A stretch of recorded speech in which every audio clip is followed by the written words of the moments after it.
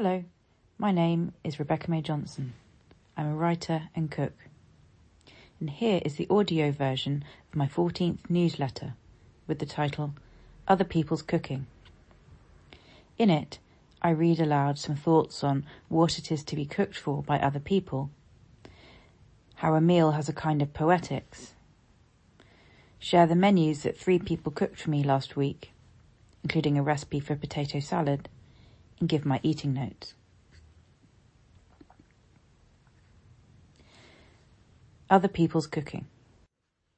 When someone else cooks me a meal that they have devised, it is like inhabiting a poem they have written. A meal has a distinct rhythm and form and pace, as well as stylistic qualities and the thrill of flavours brought into contact, a poetics. When I eat a meal that I have made, it can be difficult to really perceive it, because often I'm still mentally and emotionally in the process of making it. When I cook, it is difficult to gain distance from my own work and experience the meal as an aesthetic entity that is separate to me.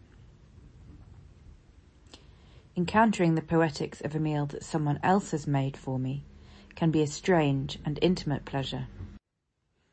I am touched by, I ingest, the gestures of the cook. A meal is a poem where the writing emerges in real time and bears the grain of the cook's body and life. In the heat of performing, in the curdling split of a sauce, in a flourish of seasoning, the cook cannot help but be unconcealed from themselves and from those present. It is for this reason that I am sometimes nervous when someone cooks for me for the first time. I will have read them in a new way by the end. Other people's menus. Whereas last week I did a lot of cooking, this week I did not. And here I share 3 impeccable menus, none of which are my own. Saturday night disco. Eleanor, who I met on a fellowship in Rome, made a meal for me and several other people before we went out to dance until early on Sunday morning. I had not eaten her cooking before. She told us she had cycled to 2 or 3 different sites all over London to try and find wild garlic to pick for her pasta. She did not give up after several disappointments. This reminded me of when, early in our acquaintance, on a night out in Trastevere in Rome, Eleanor nominated herself as a scout and ran around the neighbourhood at great speed and with great commitment to find a restaurant that could seat a large group of us. She succeeded, and we had a very good meal. Eleanor's menu. Crisps and fizzy wine. Roasted fennel, fresh orange and black olive salad. Spaghetti with wild garlic pesto, with extra parmesan and olive oil to add at the table. Green salad. Berries, brought by Lara. It is easy to undercook fennel. I have done so many times, and when you do, you lose that crisp, fresh crunch of raw fennel, and it can also be somewhat stringy. The fennel in Eleanor's warm salad was beautifully soft and caramelised in places, the orange sharp and juicy, and the olives adding salt and depth. It reminded me that I have not made or eaten cooked or baked fennel in a long time and would like to do so again soon. The wild garlic spaghetti had a lovely allium tang that was not overbearing, and Eleanor gave us parmesan and a bottle of olive oil as an additional dressing, which reminded me and the others of this practice at the institution where we did our residency. We had fried eggs on toast at 5 a.m. before we went to bed. Midweek meal. Rebecca, who I have known for several years, cooked for me for the first time last week. I was staying at her house before catching an extremely early train in London to do some teaching. Rebecca was very focused on her work in the kitchen when I arrived, and I was reminded of the seriousness with which she approached cooking a rice pudding when I asked her to for a writing project several years ago. She paired that rice pudding with cherries, as she did in this meal. Rebecca's menu: crisps and red wine, baked lamb chops with garlic and rosemary, with cherry tomatoes on the vine, roasted peppers and black olives, boiled new potatoes with butter, green salad with olive oil and vinegar given at the table, rice pudding made by Matt, with cherries and ice cream, assembled by Rebecca. The lamb was so soft and well seasoned, and the tomatoes wonderfully sharp and sweet. Everything was a dream. I was surprised to find out that Rebecca's partner Matt usually cooks, as this was very delicious. Rebecca said she likes to cook this dish because she could put most of it in the oven at once and talk to us while it cooked.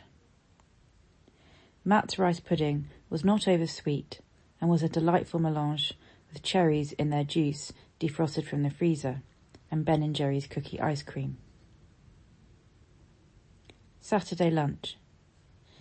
My partner Sam made this meal while I was working on a piece of writing on Saturday. We were both in slightly bad tempers, and I can't remember why now, but this lunch was a sensation. Sam's menu: potato salad, bratwurst. I have been thinking about potato salad and frankfurters since I read about a meal of potato salad and hot dogs in Joan Didion's essay Where the Kissing Never Stops, published in Slouching Towards Bethlehem, as follows, quote, "What actually goes on at Miss Byers' Institute for the Study of Nonviolence is apparently so ingenious as to disarm even veterans of 2 wars who wear snap-on bow ties. 4 days a week, Miss Byers and her 15 students meet at the school for lunch. Potato salad, Kool-Aid, and hot dogs broiled on a portable barbecue." And then, by the time they are ready to leave, Joan Byers is eating potato salad with her fingers from a bowl in the refrigerator, and everyone stays to share it just a little while longer, where it is warm. The beginning and the end of the day at Byers' School for Nonviolence is sharing hot dogs and potato salad and Kool-Aid. Childlike and communal, and giving her very young students what makes them feel safe. A meal that brings everyone around it, and so good they wish for it not to end. Even the fridge begins to feel warm. I have not been able to shake this image from my mind since I read Didion's essay last year.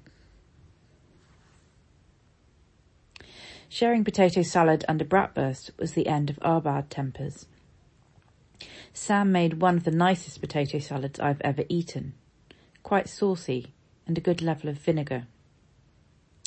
The floury potato disintegrating slightly and mixing with vinegar, shallots, oil, and a few wilted mustard brassica greens. Sam's actual recipe below here. So, you cook the sausages in the frying pan in butter until golden brown. While they cook, chop a shallot finely and put it on the other side of the pan to the sausages and warm them a little. Remove the sausage to a plate. To the same pan, add the potatoes, which have been boiled in 1 by 1 inch pieces in salted water. Add in 1 finely diced garlic clove too, to the pan. Stir gently to coat the potatoes with the shallots. Then leave on a low-medium heat for 5 minutes. Add the little brassica greens on top to wilt at the last minute. Make a vinaigrette with a tablespoon of Dijon mustard, 4 tablespoons of olive oil, 2 tablespoons of red wine vinegar, olive oil, and salt and pepper. Put the vinaigrette in a big bowl, tip in the potato mixture and toss. Let it soak in. Eating notes.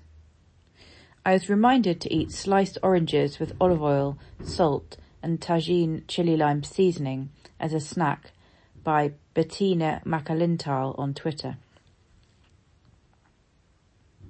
Last week I ordered some smoked fish from Pinny's in Alford. We had a lunch of smoked mackerel with Japanese sushi rice, Kewpie mayonnaise, cucumber and sweet pickled ginger wrapped with nori seaweed for lunch. A canteen meal at the University of York St John, where I gave a guest lecture and workshops on writing about food. Southern fried chicken with coleslaw and chips. The coleslaw was superbly fresh and delicious. Tragically, there was no ketchup at all in the canteen because the chips really needed it. One of the students in my workshop said, sadly, that the chicken in the canteen had nothing on what they were used to back home. A breakfast tray with coffee, small bowls of cornflakes, mine with a little caster sugar on, and the first outing of a milk jug I bought at a charity shop a few weeks ago, thereby allowing the cornflakes to be eaten after the fried eggs with garlic yogurt and chili butter, a version of Nigella's Turkish eggs, and not go soggy. Thanks for listening.